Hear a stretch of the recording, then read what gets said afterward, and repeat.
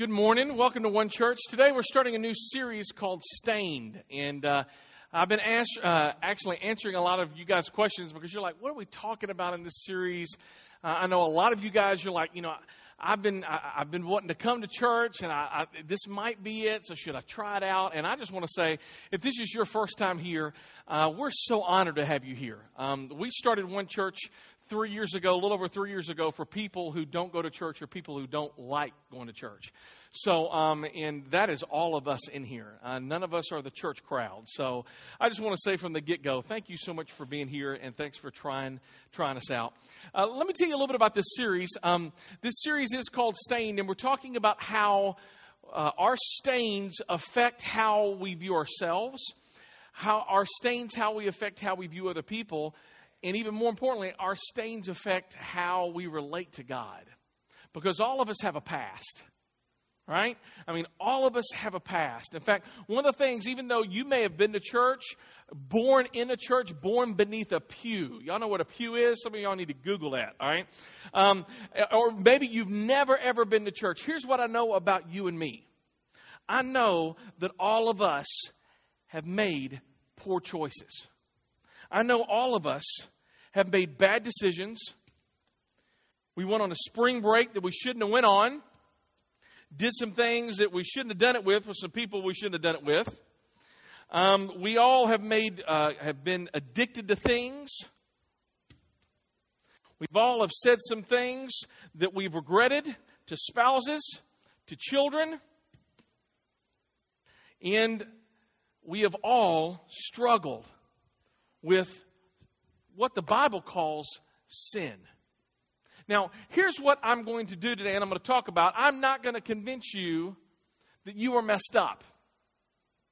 Because you know yourself, right? I know myself. I don't have to have some dude who doesn't know me, tell me how jacked up I am. In fact, this past week, I spent 20 minutes listening to sermons, because that's what I do. I'm a preacher. Somebody's got to preach to me. I was listening to 20 minutes, this dude yelling and screaming about the people, you're sinners, and you're awful, and you're bad, and I just turned him off. So I'm like, dude, I know that. I know I am a messed up individual. I know that I have said the wrong things. I know myself. I remember cheating on tests in high school. Right? I remember disrespecting my parents. I remember lying. I remember taking a second glance when I shouldn't have turned around. And you remember those things. I don't have to remind you that you're not as pure as the fallen snow. Right? Because all of us, we make bad choices. And usually, in beginning in life, it's usually bad choices that people make against us. And then we kind of snowball that effect, and we start hurling more mess and more stuff into the canvas of our life. And then after a while, things just get messy. They get nasty. So I'm not going to spend 20 minutes with you guys saying, look how messed up you are, because you know that. I know that. I'm a preacher, and I struggle with anger. I'm a preacher, and I struggle with doubt and fear. And I don't know what you struggle with, but I know all of us struggle. All of us, many times, if we choose the right way or the wrong way, many of us, almost all the time, are always going to go the wrong way. The Bible calls that sin. Now, here's the thing. If we know this is how we are, I'm not going to convince us of this, but what I am going to say to you and to me today is this. I feel like all of us try to fix our stains. All of us try to fix our problems. All of us try to fix the junk in our life. In fact, here again, you may have never ever been to church before, and this is your first time at church. I know the reason why you're here. Because you're thinking, wow, I know I'm messed up. And I know, I feel like I need hope. And I feel like going to church or turning to religion or starting to do good, that's going to fix it. In fact, you may have been in church all your life and you didn't miss church and you had the Sunday school pen and you did all of that. And the reason why you did that is so that you could remove some of this stuff. And that's what we're going to be spending the rest of today talking about. How do we remove our stains? Because all of us know that we're stained. All of us know that we are broken. All of us know that there's this stuff that's not right in us. And we try to fix it. Now, let me tell you how some people try to fix their stuff. Some people try to fix it with determination. They think this: if I can just do better, if I can try harder, then I can fix this stain right here. Other people, you know what? They turn to self-help and they go, you know what? If I can just listen to more Dr. Oz, right? If I can, Dr. Phil, Oprah's going off the air, 25 seasons. I got to fill that void in my life, right? So if I can listen to somebody, I can become a better person of me. And that is how I can remove this stain. Other people turn to church. And they think, you know what, if I can just go to church and I can go to activities, and if I can fill my life with all this stuff, then this will remove this stain. Other people, they turn to religion. And they think, you know what, if I can just turn to religion, it'll take that stain away and I'll feel better about myself. All of us try to remove our stains with something. Others with relationships. Others just try to forget their stain. But what are you trying to remove your stain with today? That's what we're going to be talking about today. Now, if you have your Bibles, if you would turn to Isaiah chapter 64, we're going to be looking at 2 verses in Isaiah. We give away Bibles here for free here at One Church, but if you have a smartphone, you can also follow along on your smartphone. YouVersion, you can download that for free and click on live events. Or we're going to have them up on the screen. Now, let's see what Isaiah 64 verse 5, let's say what it has to say about us. All right, this is Isaiah talking, and Isaiah is writing this to a group of people who have a lot of stains in their life. Isaiah is writing this to people who are struggling with sins and they're not being consistent. And Isaiah has a word for them, and he's going to talk about this for us today as well. And this is how he begins. Isaiah says this: what's that next word? You welcome those who gladly do what? Who gladly do good and who follow what? Godly ways. This right here, this verse tells us whom God welcomes. You see, all of us want to be welcomed by God. All of us want to be accepted by God. All of us want to, once we die, go to heaven. But this is more than just what happens in 7 years, dying and going somewhere. All of us, we want to feel like God smiles at us, right? All of us, we want to feel like God accepts us.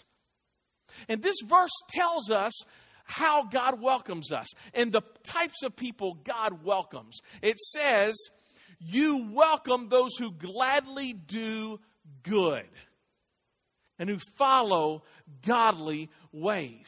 God welcomes and accepts those people who do good.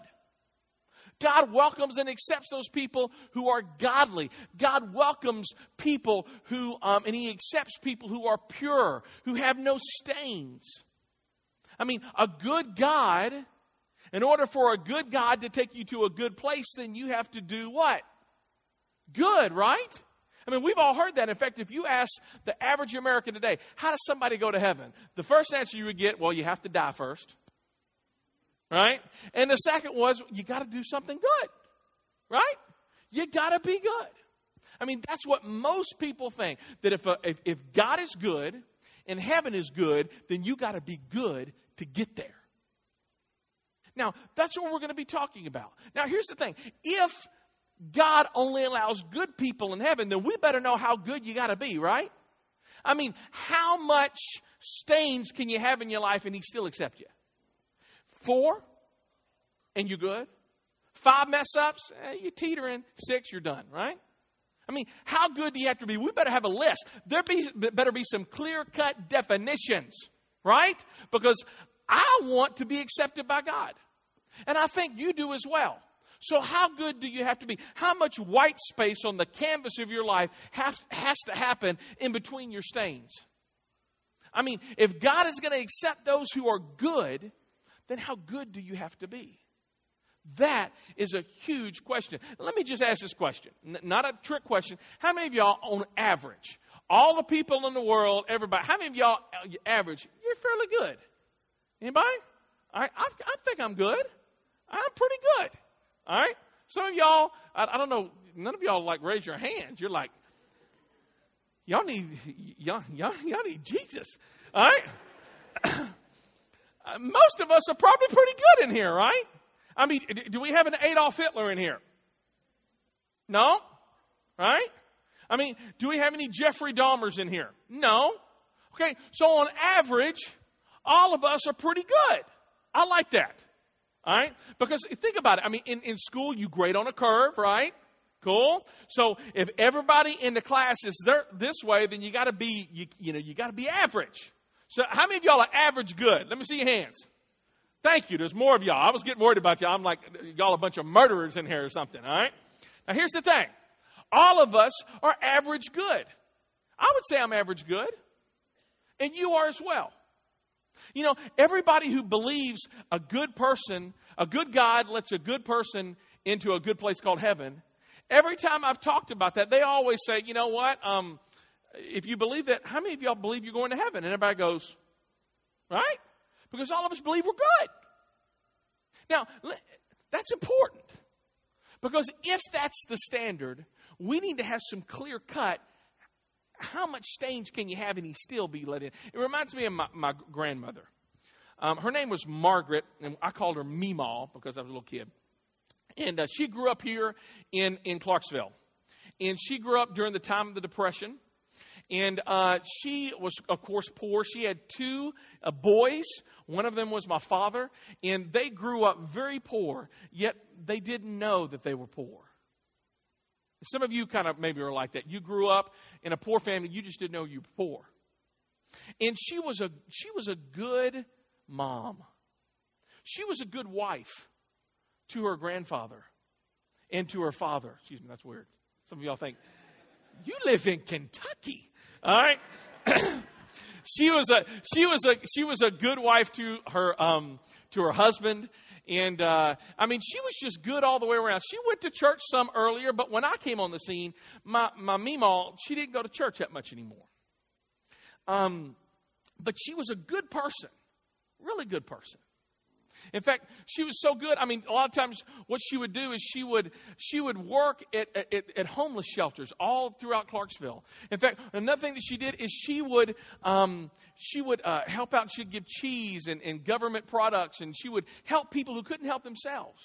She would give food to people who didn't have food. And she was always helping other people. My grandmother was a good person. Was she good enough to get to heaven? Because I got to be honest with you, when I started getting to know my grandmother, again, she was older in life, she really didn't go to church that much. And she didn't talk about faith or God or the Bible. It seemed like she was trusting more in her good things and how good she could be to get her to heaven. And that kind of worried me, to be honest with you, for a little bit. So, how good do you have to be? Do you have to be as good as your grandmother? Because I think if you did, all of us would probably fall short, right? How good do you have to be? I want to keep on reading verse 5, and it says this. You welcome those who gladly do good, who follow godly ways. Now I'm going to keep on reading this verse. What's the next word? Uh-oh. Anytime you see a but, there's always a contrast, all right? So, but you have been very angry with us for, what's that next word? We. How many of y'all are we? Let me see your hands. Cool. For we are not, what? Godly. What's the next word? We. How many of y'all are we? Let me see it. All right. Are you not a we? All right. Some of y'all, I play we. All right. We are constant sinners. How do I measure up? How do you measure up? I mean, we talked about how good do you have to be? How much white space do you have to be in between those bad stains? The thing is, you and I don't really measure up, because here's the problem. When we compare, hey, I'm better than her, I'm better than him. I've not wrecked my life as bad as she did. You know what I mean? She is really messed up. All of us, we compare ourselves down, don't we? We find people who are more jacked up than we are, and we go, man, they're really messed up. Look how good I am. Right? But hear me, we're comparing ourselves to the wrong standard. You see, let me tell you the standard that God holds everybody to. And that is perfection. That is purity. That is no stains whatsoever. And see, some of you are going, okay, I've made some small stains, but I've made some big stains, but I've not made that big. I sped to church to come. I was going to be late coming here, so I sped getting here. That's you right there. Right? Some of you are like, you know what? I remember that one time, I didn't have enough money, and I ended up pocketing the money, and I don't really consider that huge because I didn't embezzle millions. Okay, that's you right there. But the fact of the matter is, God only accepts people. He welcomes those who are pure, who are perfect, who are spotless. The problem? I don't measure up. Problem? You don't measure up. We have to be pure. We have to be without stain. I'm going to keep on reading. You welcome those who gladly do good, who follow godly ways, but you have been angry with us, for we are not godly. Now look at this. We are constant sinners. How can people like us be what? That's what we're talking about today. All right, that's a great question. And that's the question I want you to start asking today. Not are we stained. We've solved that one. We know we're messed up. In fact, if you think you're perfect, if you got a spouse, let me just speak to her or him. They will tell me, let me tell you how jacked up they are. Everybody knows you messed up. I don't have to convince you of this. But let me tell you what I do have to talk about. We try to fix this with determination, religion, church, doing better, doing good. How good is good enough? And the problem is when we fix them, we really don't fix anything. What happens when we try to fix our sin-stained problem? This next verse, look at this. We are all sin-infected, sin-contaminated. Our best efforts are what? Any of y'all ever tried getting something off of a shirt? And when you tried getting it off the shirt, what you were wiping it was even worse than what was on your shirt? Last week I was in Atlanta, and I don't know what a problem I was having. I had to change after every meal. I don't know if my mouth wasn't working. I ate Mexican fajitas. All right. I ate Italian marinara. All right. And what I'm doing is I'm trying to remove the stain. And you know what happens when you remove stains? In fact, this is what the Bible says, that our best efforts, your best effort, is like a greased stain rag. When we try to remove the stains, it makes it worse. I can say, oh yeah, that's not good. You see, if my best effort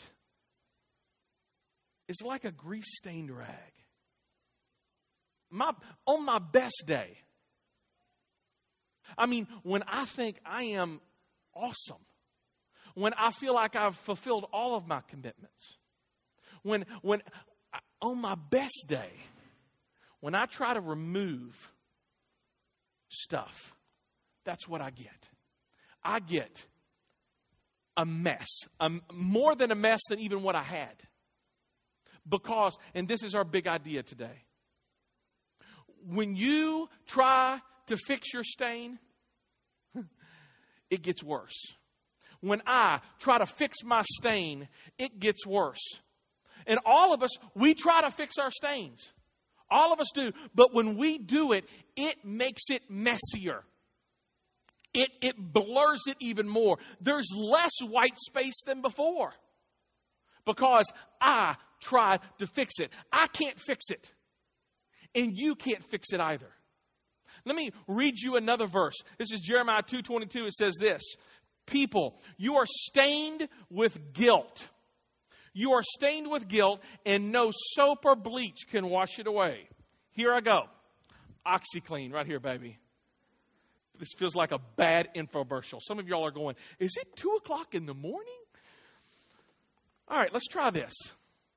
Can this remove our stain?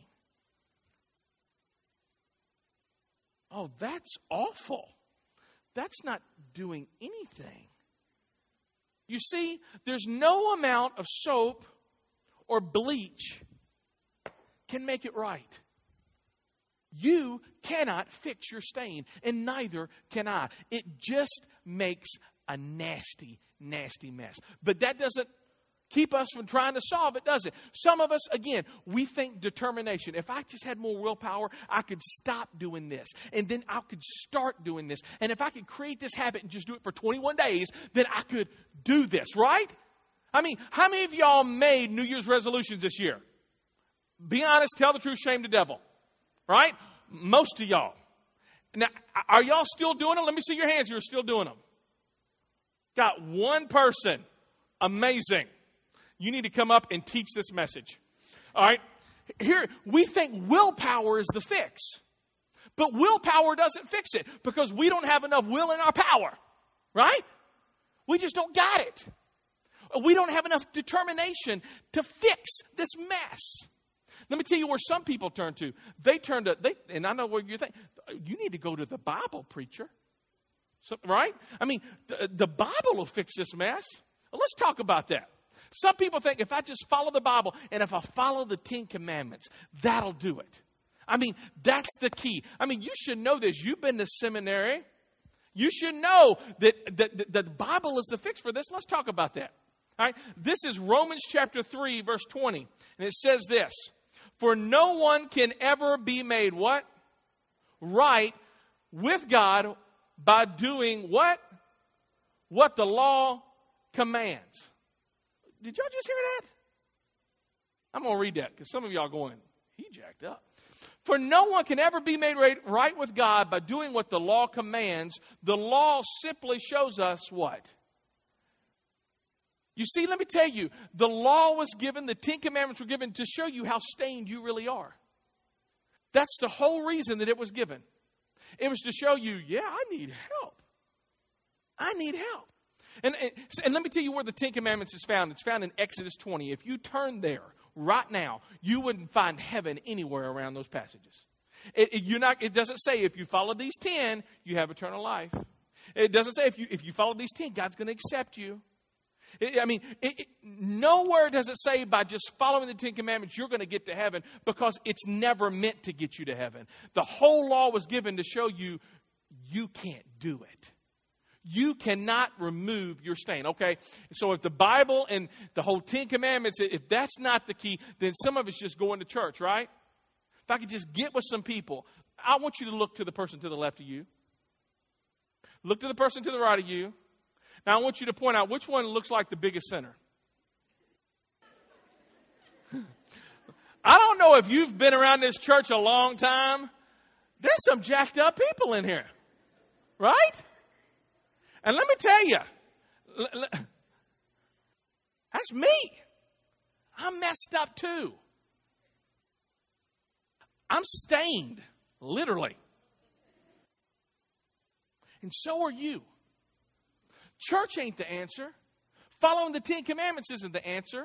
Determination isn't the answer. Well, religion. See, church, it's about a group of people who can maybe the good apples will outweigh the bad apples in the bunch. Religion's a different game altogether. It's, doing the things that you got to do, and it's all about doing. And if you do more better things than the bad things, and if you're praying this much and you're rubbing these many beads and you're going to doing this, then that's what religion is, right? Religion's the key. Do you know what the root word for religion is? Bondage. Literally, look it up. I mean, how many people have we seen on television blow themselves up over religion? Religion ain't the answer. Religion just makes things messier and nastier. How many wars have been fought over religion? A bunch. Religion's no key at all. All religion, determination, church, following the Ten Commandments, all that does, when we try doing that stuff, it makes it even messier. It makes it even messier. Now, as we close today, some of y'all are going, okay, I get it. I can't do it myself. I can't do it myself. Other people, you're still going, you know what, I'm all right, but I ain't that bad. If you're saying you're messed up, preacher, I'm not as bad as you. Let me tell you a true story. The story is about a fellow by the name of Adolf Eichmann. Let me tell you about Adolf Eichmann. There's his picture up on the screen. True story. Adolf Eichmann was a German who thought up the Holocaust in World War II. He's the one who said, hey, I got an idea. Why don't we take Jews from where they're living at, transport them by train to death camps like Dachau and Auschwitz, and let's burn them alive. Let's shoot them. Let's gas them. And it was Adolf Eichmann, this dude here, who had the idea, let's kill 6 million Jews.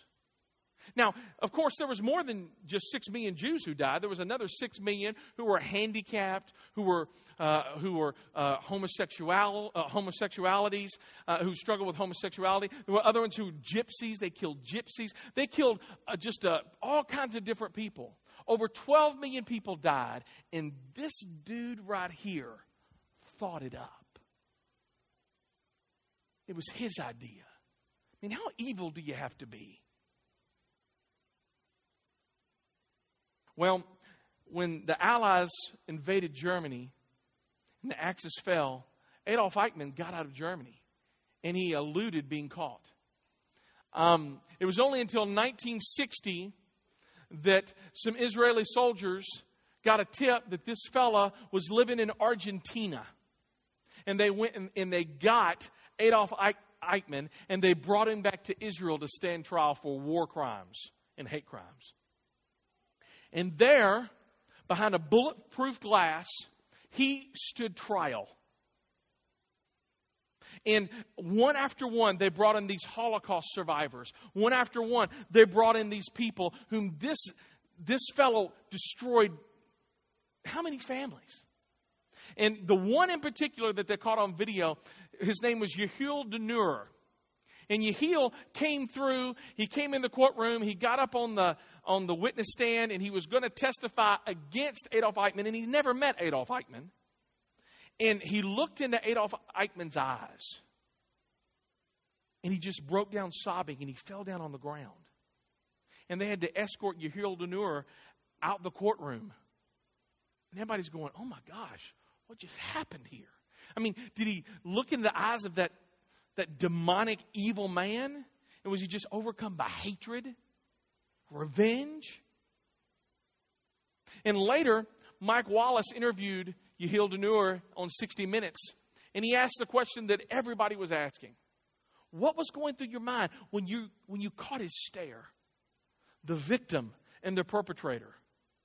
I mean, this man who's destroyed all of your relatives, killed all of your friends. You've got no one. And Yehiel Denur told Mike Wallace, when I looked into his eyes, I was expecting to see this demonic, evil, deranged madman. And I saw somebody who looked a whole lot more like me. I was expecting to see somebody who was evil personified. And when I looked into his eyes, the only reflection I saw was myself. And I realized that I could do what he did. I could be that bad. I could be that stained. I could be that evil. Mike Wallace, after listening to Yehiel's answer, turned to the camera and he asked this very poignant question. He says, was Adolf Eichmann evil personified? Was he a devil? Or was he much, much worse? Was he normal? Was he just like you and me? Because I believe that there is an Adolf Eichmann living in every one of us. And it doesn't matter how pretty we dress up on Sunday, or how good we do, or how much religion we bring into our life. All of us are stained. Every one of us. And try as we cannot remove those stains. We can't do it. Our best efforts are like grease-stained rags. As you leave here today, here's what I'm going to ask you guys to do. Totally anonymous. But when you leave out these doors, there is a big canvas cloth up against the wall that we're asking you to do some things. This is going to be maybe the first step towards you forgiving yourself. But I want you to go to that canvas and I want you to write your biggest mistake on there. Your biggest sin. For some of you, you may be there a while. That's okay. Because all of us are stained. Let me tell you the words that are on there right now. Adultery. Lust. Pornography. Pride. Cheating. Stealing. Cussing.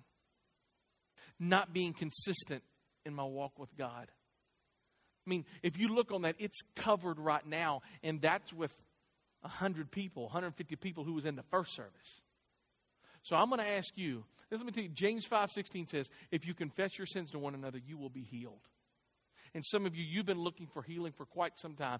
This is the first step, is you just got to talk about it. You got to confess it. I'm not asking you to sign it. I'm just asking you to write it down. Now, let me tell you, I didn't give you a lot of hope right now. Because I'm not telling you how to fix this yet. Because we can't fix it. But next week, there is hope. Next week, we're going to see that our stains can be removed.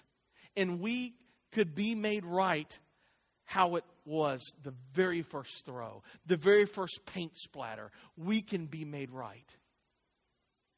But it's nothing that we do. Has nothing to do with us. So I would pray that you would come next week and hear how you can get your stains covered and removed. Let's pray. Dear Jesus, Lord, when we come to you, God, many of us, we've not talked to you in a long time. It's been a long time since we prayed to you, God. And Lord, others, we pray every day. And we try religion, we try church, we try doing to try to cover up those blots on our lives. But it just ain't working. And we're messier now than we've ever been. Lord, I pray for everyone in here who is struggling with those stains, with the hideousness of it, the nastiness of it, God. And Lord, I pray, Lord, as we take that first step, acknowledging our mess ups, Lord, that we can come back next week and we can hear hope. That we can hear, that we can have peace with God and with other people and with ourselves. Lord, I pray, Lord, that we would stop trying to fix it. And Lord, that we would look to you to fix those stains. For it's in Jesus' name that we pray. Amen.